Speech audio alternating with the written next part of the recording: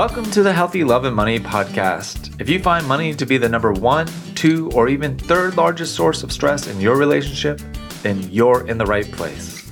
Going beyond how to budget, invest, and do your taxes, we're going to explore financial intimacy. Discover how to talk with your partner about your shared financial life. Let's take the awkward and painful out of money conversations. Join me and hit follow to listen to weekly inspiring, healing, and motivating interviews with financial therapists, couples therapists, and financial planners, and so many more. Let's go on the journey of financial intimacy together. Hi, everyone, and welcome to another episode of the Healthy Love and Money podcast. Today, I have Michael Reynolds with me, and he's got an alphabet soup after his name, but that's not what's important. He's just genuinely a nice guy. I saw him recently speak at a conference, and he's a fellow financial therapist and financial planner. And so I wanted to invite Michael onto the show today to talk about his journey into financial therapy, how he's applying it in financial planning, and more importantly, so you as the listeners can continue to get more familiar and comfortable with the concept of financial therapy and financial planning. Michael, with that long-winded introduction, welcome to the show. Thanks, Ed. I appreciate it. I apologize for the alphabet soup. In our messaging or chat here, we've got our names, and I put the alphabet soup after my name. And I always debate that because it's like, oh, it looks so pretentious. But we're talking about financial therapy, and the CFT is one of my designations. So I stuck it in there, and I thought we should actually have it out there. So yes, I do. Among other designations, I do have the Certified Financial Therapist Level 1 designation, which I got recently. You know, look, as a guy that has alphabet soup after his name, and I imagine there's a number of listeners that probably have the alphabet soup thing. I think I'm a lifelong learner, and you strike me as probably a lifelong learner. Same. And so you end up collecting these letters after your name that kind of represent different seasons of life, if you will. Yeah, I would agree. So I'm curious, CFT, is that the most recent addition to the professional bio? It's not. The CFP is actually my most recent. I kind of put that off for a little while. I got the CSRIC first, which is the Socially Responsible Investment Counselor designation. Then I got the AIF, which is the Accredited Investment Fiduciary. And then the CFT Level 1, and then went back and got the CFP. Holy smokes. And in what time frame did you do all of that? About 2 years total. Maybe a little bit less. Yeah, I kind of went nuts this last couple of years. The CSRIC was the one I wanted to start with because one of my niches is socially responsible and ESG investing. That's kind of what I really focus on quite a bit. A lot of my clients are interested in that. So that was the first one. And then I kind of got the ball rolling and kind of just knocked the rest out. Now, before you got into super money nerd study mode, you had a different professional identity. Can you tell us a little bit about that? I did. I'm a career changer. So I owned a digital marketing agency for 23 years. I started the business in college with a friend of mine in our dorm room. It was just kind of a random, fun little startup story. Yeah, great. It was our junior year, and we were kind of getting used to using HTML to build websites when it first started to become a thing. And, we got a few clients and taught ourselves how to build websites, and, kind of grew the company from there. And eventually my partner left to go get a real job while I kind of stuck with it. And so it kind of grew from there. And so for 23 years, built the firm, built lots of websites, did digital marketing. And along the way, kind of in the last few years of me owning the agency, I got really interested in personal finance, really interested in learning to manage money with intention, being able to handle money better. I grew up in a household that did not handle money well. And so it was so intriguing to me to get better at it and to kind of change the trajectory of my experience with money. And so I got really interested in learning about just all money concepts in general. So I got my, a couple investment licenses, got started part-time, and then realized I wanted to do this full-time for the rest of my life. And about the same time, I was getting dissatisfied with the marketing world, and we were working with bigger and bigger clients and companies, and that came with more red tape and bureaucracy and boards and committees, and it wasn't as fun anymore. Right. I realized I want to work directly with individuals and families to make a difference in their lives and see the impact tangibly and just in a more direct way. And so I sold my agency in 2018, launched my RIA 3 months later, and here we are. Wow, that's a powerful story. And what I'm connecting with as I talk to more and more financial planners about their backstory is their family history with money is usually not so hot. And what's not so hot about it can cover the landscape of issues. So while protecting your family's privacy, is there a story that could give us a flavor of what was maybe problematic with the family finances? Yeah, sure. So I grew up with a single mother. Father passed away when I was very young. So my only memories growing up is with my mother. And, she worked hard. She's loving. She, loved me more than anything in the world. There was no shortage of love in the household. Okay, But great. yeah, but, just not, and she'd be the first to admit, just not great at understanding money, handling money, making money. Just wasn't something that clicked very well with her ability to kind of go through life. And so, now not everything was bad. I mean, there were definitely some money conversations about saving and giving and things like that, but never really learned concepts through budgeting or concepts about investing. None of that was part of my background. And we always grew up not really having a lot. We had enough. I had a good childhood with enough, but I also had the family members that I would talk to, and I would say things like, "Hey, how much money do you make?" And my uncle would say, "Not enough," and he would joke about it. No one would ever tell me how much they made, and so I grew up just thinking money is stressful and money is taboo to talk about. And so that was kind of the script I developed, and the money trauma that kind of developed in my head is you don't talk about money, it's bad. And money is stressful, and it's just, dealing with money is always going to be stressful and anxiety producing. And so that was the script I grew up with. So that's what and that, I'm sure we both know this at this point, that's a pretty common theme for a lot of folks, right? I see that a lot. Yeah. Like you're not, if you're listening to this and you're hearing this, you're like, wow, I'm not the only one. And there's something kind of relieving about that, right? But it also raises that question of like, well, now that I know this about myself, what do I do with it? And so I'm curious, was there a triggering event in your digital marketing agency that said, man, I really need to get on this mastering money thing? Or was it kind of a progressive realization? What was that money journey like for you? I think it was more progressive for me. Owning a business is tough. No matter what business you're in, it's always hard. You've got to worry about cash flow. And I had 10-ish employees, give or take, in any given year. So I had a whole team of people to do payroll for, clients to satisfy, my own income I wanted to make. And it's always a tug of war. The tug of war is always between, paying people fairly and appropriately while saving money and generating profit in the business. And that tug of war is always just this, anxiety producing thing to deal with every single day. And so that contributed to my belief at the time that money was just, full of anxiety, and dealing with money was just super stressful. So I think it was progressive because I kind of got tired of it. I kind of said, you know what, there's got to be a better way. There's got to be another way to handle money and to approach this differently. And so along the way, I first of all, at the time, it was important to me. I read the Dave Ramsey book, Total Money Makeover. Today, I don't align myself with Dave Ramsey for various reasons that you may or may not want to get into. But at the time, the book Total Money Makeover was kind of instrumental in getting me started on the journey.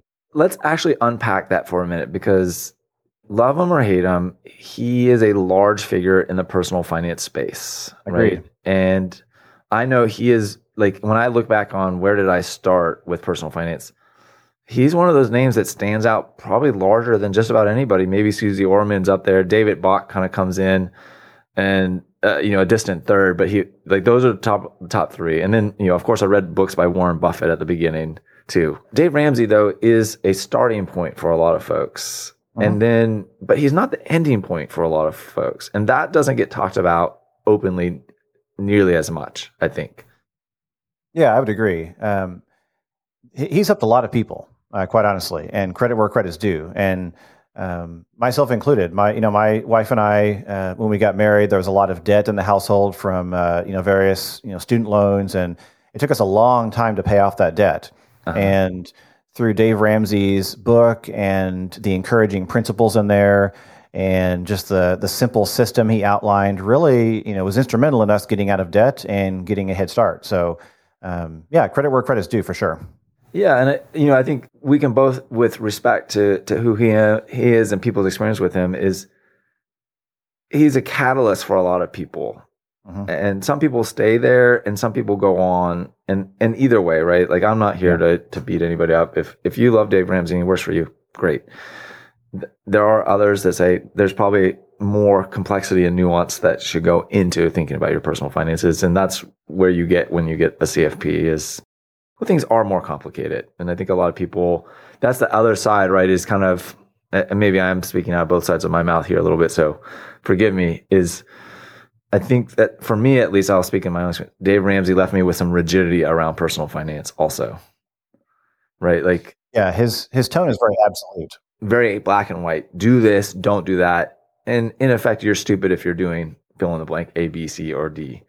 And, as a financial therapist now, and as a therapist, I'm like, oh, cringe. Oh, that's not good. Well, the difference is he's a radio show host first and foremost.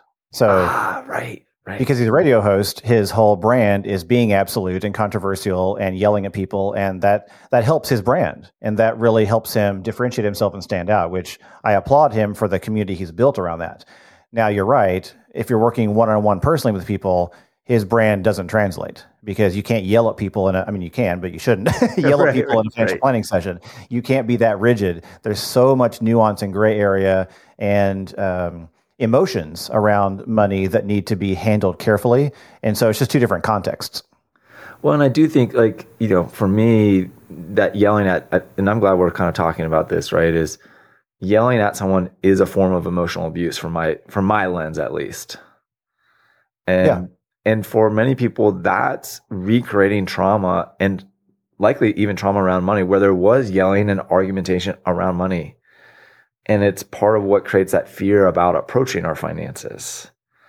And so this is maybe, I guess, God, I'm even getting more clear in talking with you, Michael. This is why I want to have you on the show and to talk with other folks to say, there are money people out there that will show up with empathy, care, curiosity, and nuance to your financial life, and make it safe for you to really approach your finances so that you don't have to feel and deal with the overwhelming anxiety and shame that may be there with your finances.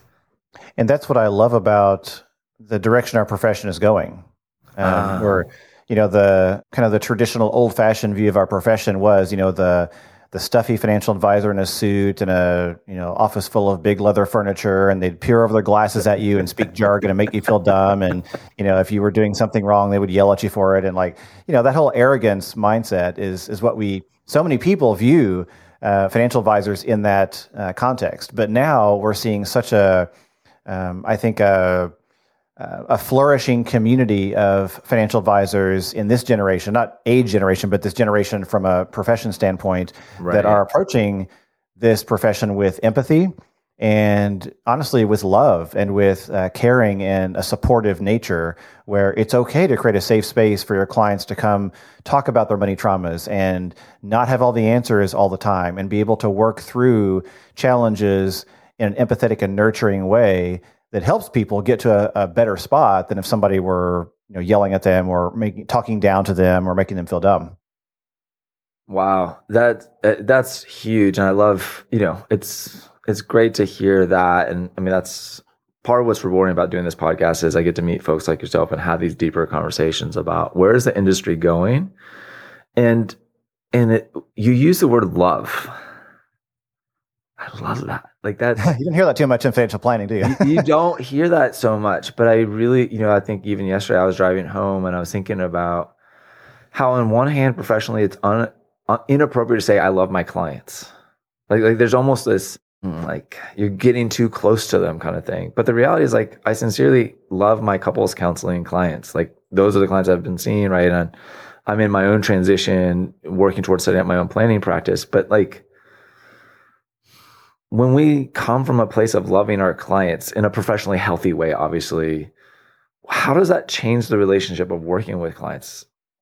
So it's got pros and cons, mainly pros. Yeah. Obviously, I genuinely can say that I do, love all of my clients. I want the best for them. I care about their success. I love seeing their wins. I love celebrating their wins. I'm constantly thinking about how can I help so-and-so, or how can I help this family, or, oh, that was a challenge we talked through last time, and I want to kind of come back with something that could be useful. And I'm always thinking about that. So having love for the people you work with, I think is really important. I mean, if you don't at least enjoy working with your clients, I mean, what are you doing? Like do something else, right? But Right. it can also have to be careful too, because one thing I'm working on for myself is setting the right boundaries and making sure that I don't care about their success more than they do. And Yeah. that's something that if you know, as all of us, or many of us at least, are prone to do, who have this amount of caring for our clients, we can sometimes get too invested, and Right. it can be a little bit too consuming because, if your client is, you're working with somebody and you make a recommendation and it will help them. And for whatever reason, they don't follow through or they don't take the action. We have to be able to have that boundary and let go and say it's up to them. It's not up to me to control that outcome. Yeah, I think that is the kind of the shadow side, if you will, of loving your clients, is that feeling so committed and connected to their outcome, and then when it's not making the progress you expect, there can be natural disappointment as the advisor or therapist, and holding those boundaries. And I was thinking about like, oh, well, this is right, probably why there's that objectivity. Like, well, if I don't love my clients, then I'm more perfectly objective. And it's like, no, I don't really think you're more objective by not like having feelings for your clients. Like that's you probably miss more than you create. Hey everyone, thank you so much for listening to the Healthy Love and Money podcast. I'm honored that you spend time with me listening to these incredible interviews. I love working with individuals and couples around their financial life, integrating mental health and relational well-being. I'd love to personally invite you into my financial planning practice, where I do therapy-informed financial planning, bringing together mental health, relationship health, and financial well-being. If you're thinking that's the type of help you'd like, please see the show notes below to schedule your free 30-minute discovery call. And I'll look forward to seeing you and hearing more about your unique story and how I can best support you. Now, back to the show. All right, so kind of coming back around. So Dave Ramsey was an early figure on that financial transformation, and then incrementally you've added new folks into your mind. And what I'd really like to highlight is financial therapy. What was that educational journey like for you? What are some of the big nuggets that you took out of that program, and how do you see that helping you with the financial planning process now? Yeah, so I really enjoyed it. I don't do standalone financial therapy. I know there are some professionals who all they do is basically financial therapy sessions, much like a traditional mental health counselor. So Right. I tend to integrate it. I prefer to stay very focused on, hey, I'm a financial planner first and foremost. Right. But financial therapy principles are pretty consistently integrated into the work I do in different ways. And so some of the big takeaways from the program that I went through with the CFT level 1 was it kind of unlocked a lot of permission in myself to be able to kind of go there, so to speak, in certain areas. Like, a lot of times if you talk to their financial advisors or people in professional communities, it's like, oh no, don't, be neutral. Don't get into, emotional areas or politics or religion with your clients, and just kind of be very objective and very kind of, cold and kind of distant. Yeah. Maybe not cold and distant, but like, kind of objective. And so a lot of times we're kind of taught that, it's not your role to do that. You don't go there. Just talk about the money and the spreadsheets and give them the numbers and they can do what they want, Yeah. And that never really sat well with me, because it's like, well, does that really help them? If you just hand over a spreadsheet and say, do this and walk away, like how helpful is that? Sometimes people need more support. Right. And so going through a financial therapy curriculum really helped me have permission to say, it's okay. Like we're not, therapists, but it's okay to have a little bit of crossover with mental health, a little bit of crossover, and take a little bit of, some nuggets and integrate that into what we do, because money and mental health are so tightly intertwined in so many people. And I think we'd be doing clients a disservice by ignoring all of that. So one example is I do a lot of work helping couples with budgeting. Uh-huh. A lot of times couples will start the financial planning process and they're married, maybe they're not married, but they're committed for, a life relationship, and they keep all their finances separate, which is okay, by the way. Sure. But they have a desire to be more integrated financially, and we kind of talk through, the pros and cons of that, the emotional impact of that. And one thing I love to do is to help them I kind of prompt a conversation they can have with each other while I'm kind of in the room, the Zoom room, virtually, Right, and kind of do everything pretty much virtually, and help them facilitate a conversation between themselves to arrive at the best type of money integration systems for them, and realize that on a spectrum, there's no right or wrong, and it's okay.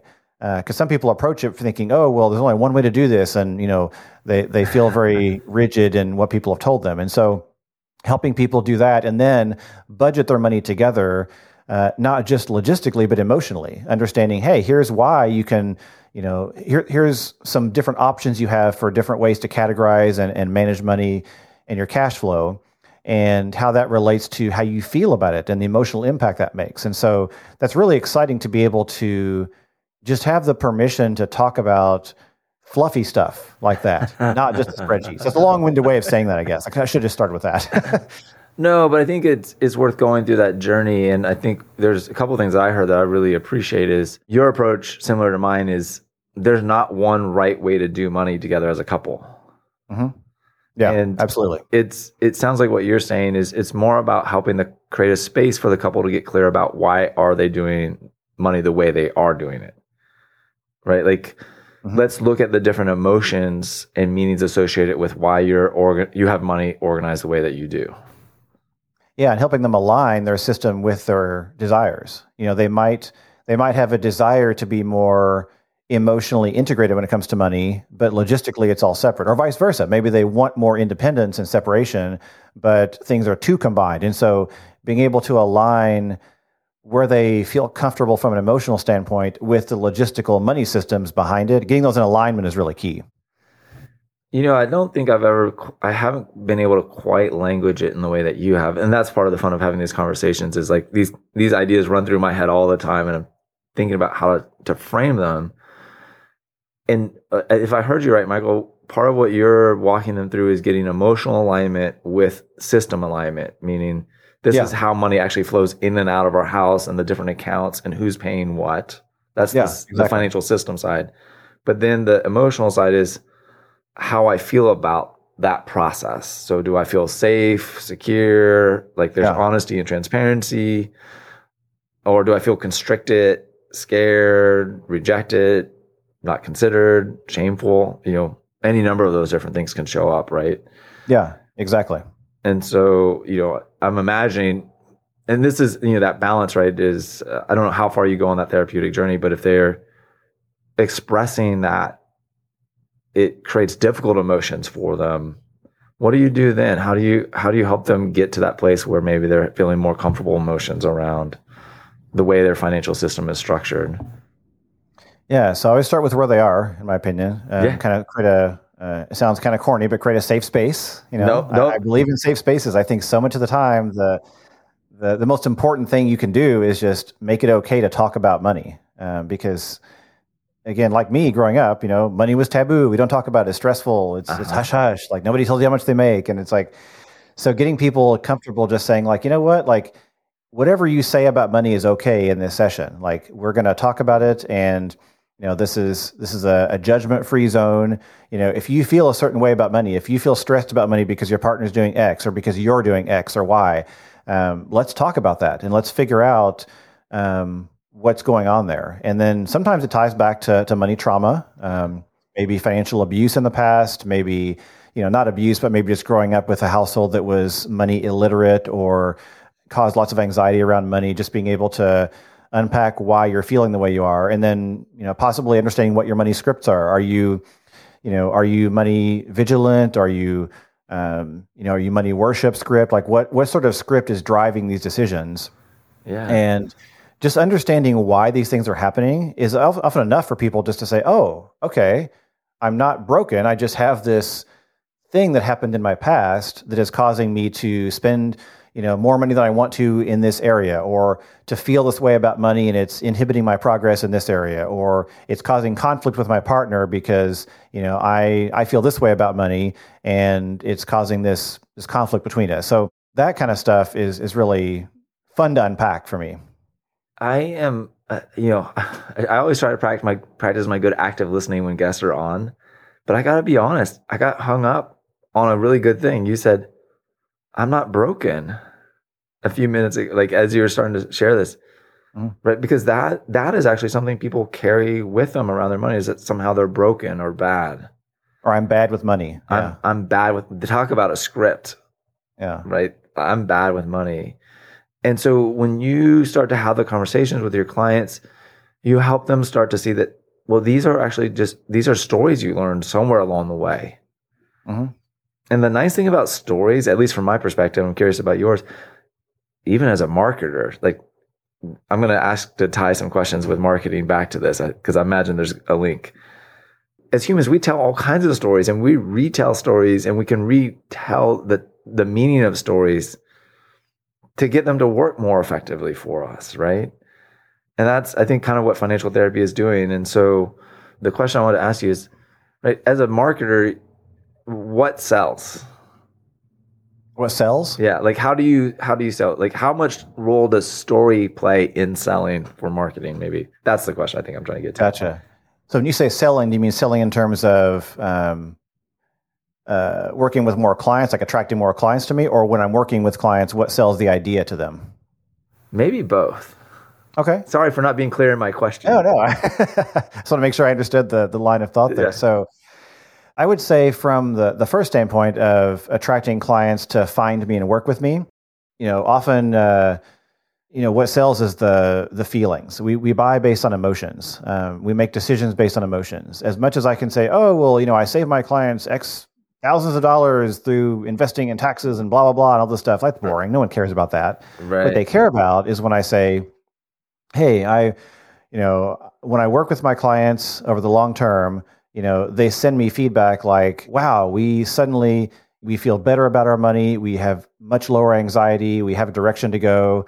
I've had couples tell me, hey, you saved our marriage or saved our relationship. Right. Which again, I don't want to take credit for that, but I want to say that I'm really honored to be able to play a role in the support that they got to be able to improve their relationship, because money is it impacts so many relationships negatively. So many relationships struggle and have conflict and have problems because of money and how they relate to money. And so, that when I tell those stories, that really makes the impact, is the emotional thing of, oh, wow, I want that too. Like, yeah, we are arguing about money. Like, I want to get better. I want to fix this. So, and then we're working with clients individually. I mean, kind of a similar thing, just being able to help them paint a picture of what their life could look like. We feel like we don't have enough money right now. We don't know where our money's going. We feel like we're spending too much. We're not saving for the future. We don't communicate about money very well. All these things come up. And often I keep it simple. It's reassurance. It's, hey, you know what? Like, we're going to talk about this and you're going to be okay. We're going to talk about this and, I'm going to give you some tools to communicate about money better. And we're going to unpack some of the reasons behind some of these decisions. And as long as you're willing to, participate, like, you're going to get to a place where we can lower that anxiety. You're likely to communicate better, and you'll start feeling a lot better about money. And I don't guarantee anything, obviously, but just saying those things to reassure people, like, you can get to a place where you don't have your stomach in knots because you're running out of money every month, or you don't know where it's going. Like, we can help that. I really appreciate it. Right? Your language is so vivid and so clear, and I think it really helps resonate with that. Your stomach is in knots is like the last thing you heard. But I appreciate the confidence that the financial planning process brings clarity to couples' financial life in a way that they don't know how to do on their own, no fault of their own. Like, no one's taught them how to bring financial clarity into their life. And so as a financial planner, you also are deeply invested in a positive outcome for them, and not at all, right? Like, it's kind of both sides. Like, yeah, you're going to go on living your life no matter what ultimately happens. So, but Michael, I've been thinking about financial planning as a form of financial therapy. It can be therapeutic to go through the financial planning process, and I'm curious what you think about that. Yeah, I think I agree with that. I think whether you've done any kind of formal training in financial therapy or not, most financial planners that I network with and talk to and know, like, they're doing, at least to some extent, some kind of work like this. And we always, there's lots of online communities I'm in with other, financial planners, and we talk about stuff. And very often people will say, like, hey, like, what I did was basically, some therapy with this client to help them kind of think through how to handle money or how to overcome this challenge. And we got to be careful not cross the line because we're not therapists, but there's nothing wrong with embracing the concept of just sitting with clients in the space they're in and being a support resource for them as you work through the spreadsheets and the numbers and the financial plans and the forecasts. And sometimes you reach a point where clients will be disappointed. They'll say, wow, I didn't realize that I've got to work 3 extra years because of the way we're on this current trajectory. Right. That feels kind of bad. Like I'm kind of concerned about that. And, being willing to say, yeah, I can see how that would be concerning. Let's sit with that. Let's talk about that, So lots of ways we can be better than our stereotype, Yes. Lots of ways to be better than our stereotype. And I do think, and this is me pushing the envelope some, but I was just talking with a colleague of mine actually about how the field of therapy, counseling skills, right, has been absorbed into other professional disciplines. And so like financial planning, I think is the next profession. It's like, hey, there's something really to at least even the core active listening skills and empathic resonance, right? Like you don't have to get into diagnosing complex mental health issues and trying to resolve deep trauma. But financial planners are uniquely equipped to what I would call do reality testing, right? Which is a therapeutic skill, right? As humans, we think we're living in reality, but sometimes it can get kind of a little warped, right, in different directions. And those that are a little more aware can realize or accept that, like, sometimes I can really twist the truth. And I'm not trying to, my brain just kind of spins the story this way. And some reality is actually over here. And I need help finding that. And I think what's beautiful about financial planning is it gathers someone's financial life all into one place. And then we can actually objectively see what's there and contrast it with what your subjective experience is. Like, I feel so poor. Well, Mr. and Miss Smith, you have $2 million in your 401k. Help me understand that difference between I feel poor and I have $2 million. Let's talk about that. You hit on something that's really important and kind of my favorite part of the planning process is the organization part. And one simple symptom of kind of the thing you talked about just now was, ask people how much money they spend each month. No one knows. No one ever knows. Or if they give you a number, it's like wrong. 30% lower than it really is, or 50% lower than it really is. Like no one knows. We always undershoot it. So That's a symptom of not really having a clear picture of your finances. And so some of the most valuable work that, we do is, hey, let's start the planning process. Great. Let's get all of your financial information, load it into one place. I use planning software like a lot of advisors do. And, for the first time ever, those I'm working with will look at it and say, wow, okay, we've never actually seen all our money in one place before. We see all our accounts, we see our net worth, we see our cash flow, we see all of it. Cash flow is wrong, by the way. We'll get that right later. Yeah, right. But it's a starting point. Just that starting point of seeing a clear picture of your money is enough to kind of prompt people into a state of mind where they're willing to work on it and they feel excited to work on it again. Because money avoidance is such a common script out there. The avoidance is very prevalent. First of all, there's a lot of stuff in our past that leads to that, but our default path of least resistance is just to not think about money. We pay bills and credit cards kind of pile up, and we'll pay those, and I don't really know how much money's coming in or out, and it's the more I think about it, the more I get that pit in my stomach and that knot in my stomach that makes me feel bad. So I'm not going to do that, so I don't feel bad. Right. So the more I look away from it, right, and that downward spiral that people get stuck into.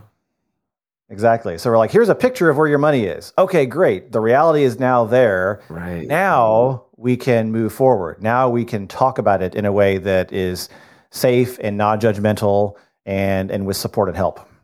I really love this. I probably 6 months ago, a year ago, I came across the field of intuitive eating.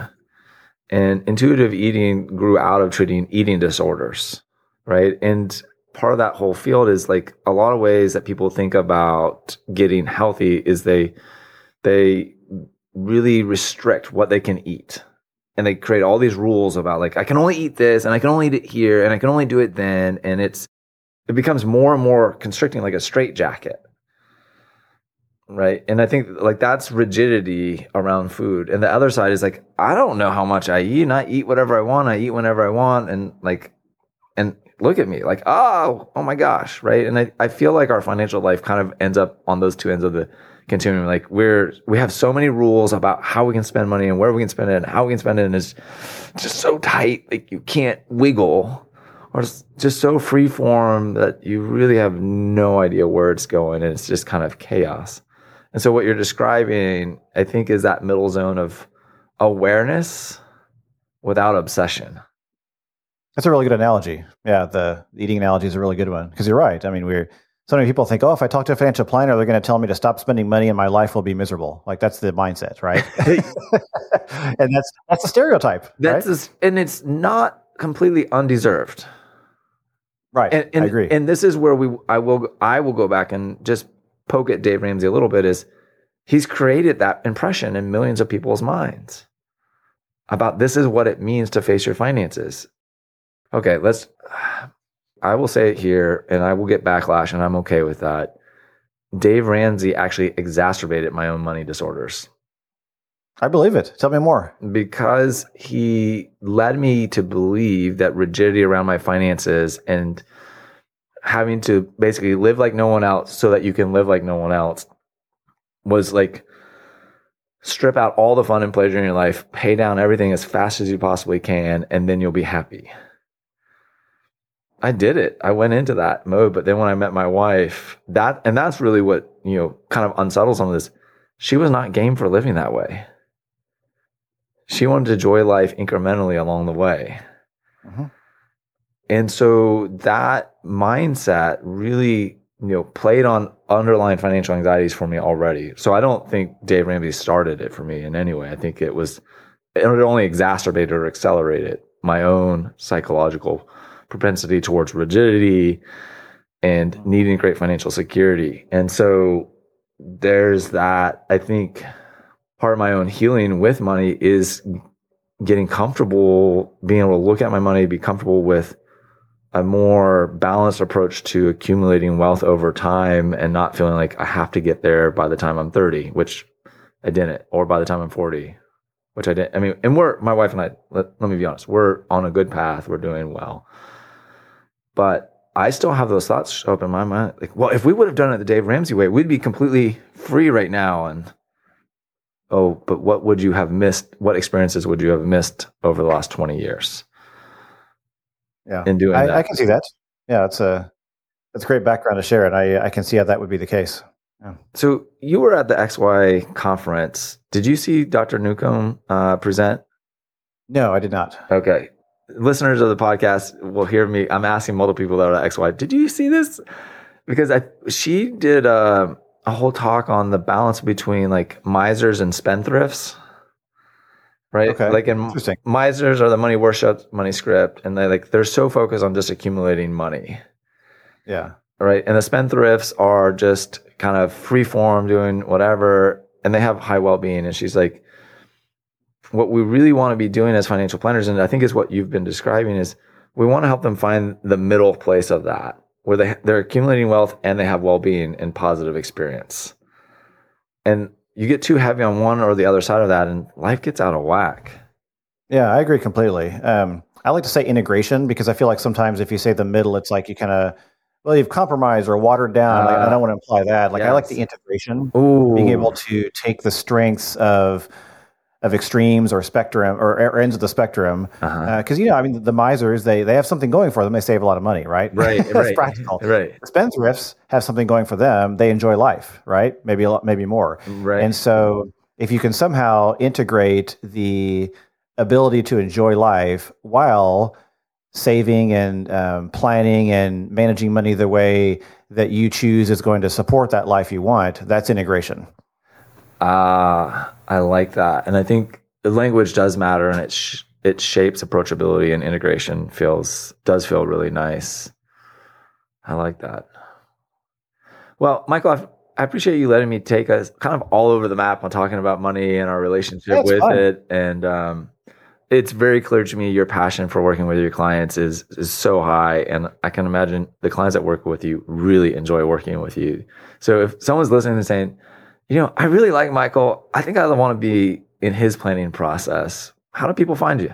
Yeah, I appreciate that. My website's the best way, which is elevationfinancial.com. And all my social links are there. You can email me through. You can book a meeting online to do a complimentary money session, ask questions. So elevationfinancial.com. Wonderful. So we'll have that in the show notes as well. Michael, I'm so glad that you're a part of the financial therapy community. I'm glad to be connecting more into the financial planning and XY Planning Network community. I know we're going to be crossing paths and having more conversations. Thanks so much for your time today.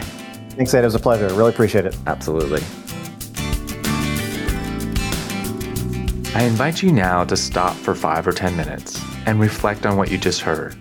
Maybe even journal about it. Give yourself the time to consider what you just heard and what it means to you. By giving yourself the time to reflect and integrate what you just heard, it will help you along your journey of learning, healing, and growing towards financial intimacy in your life. Please like and follow this podcast and share with someone that would benefit from being on the journey of financial intimacy. Wishing you healthy love and money, Ed.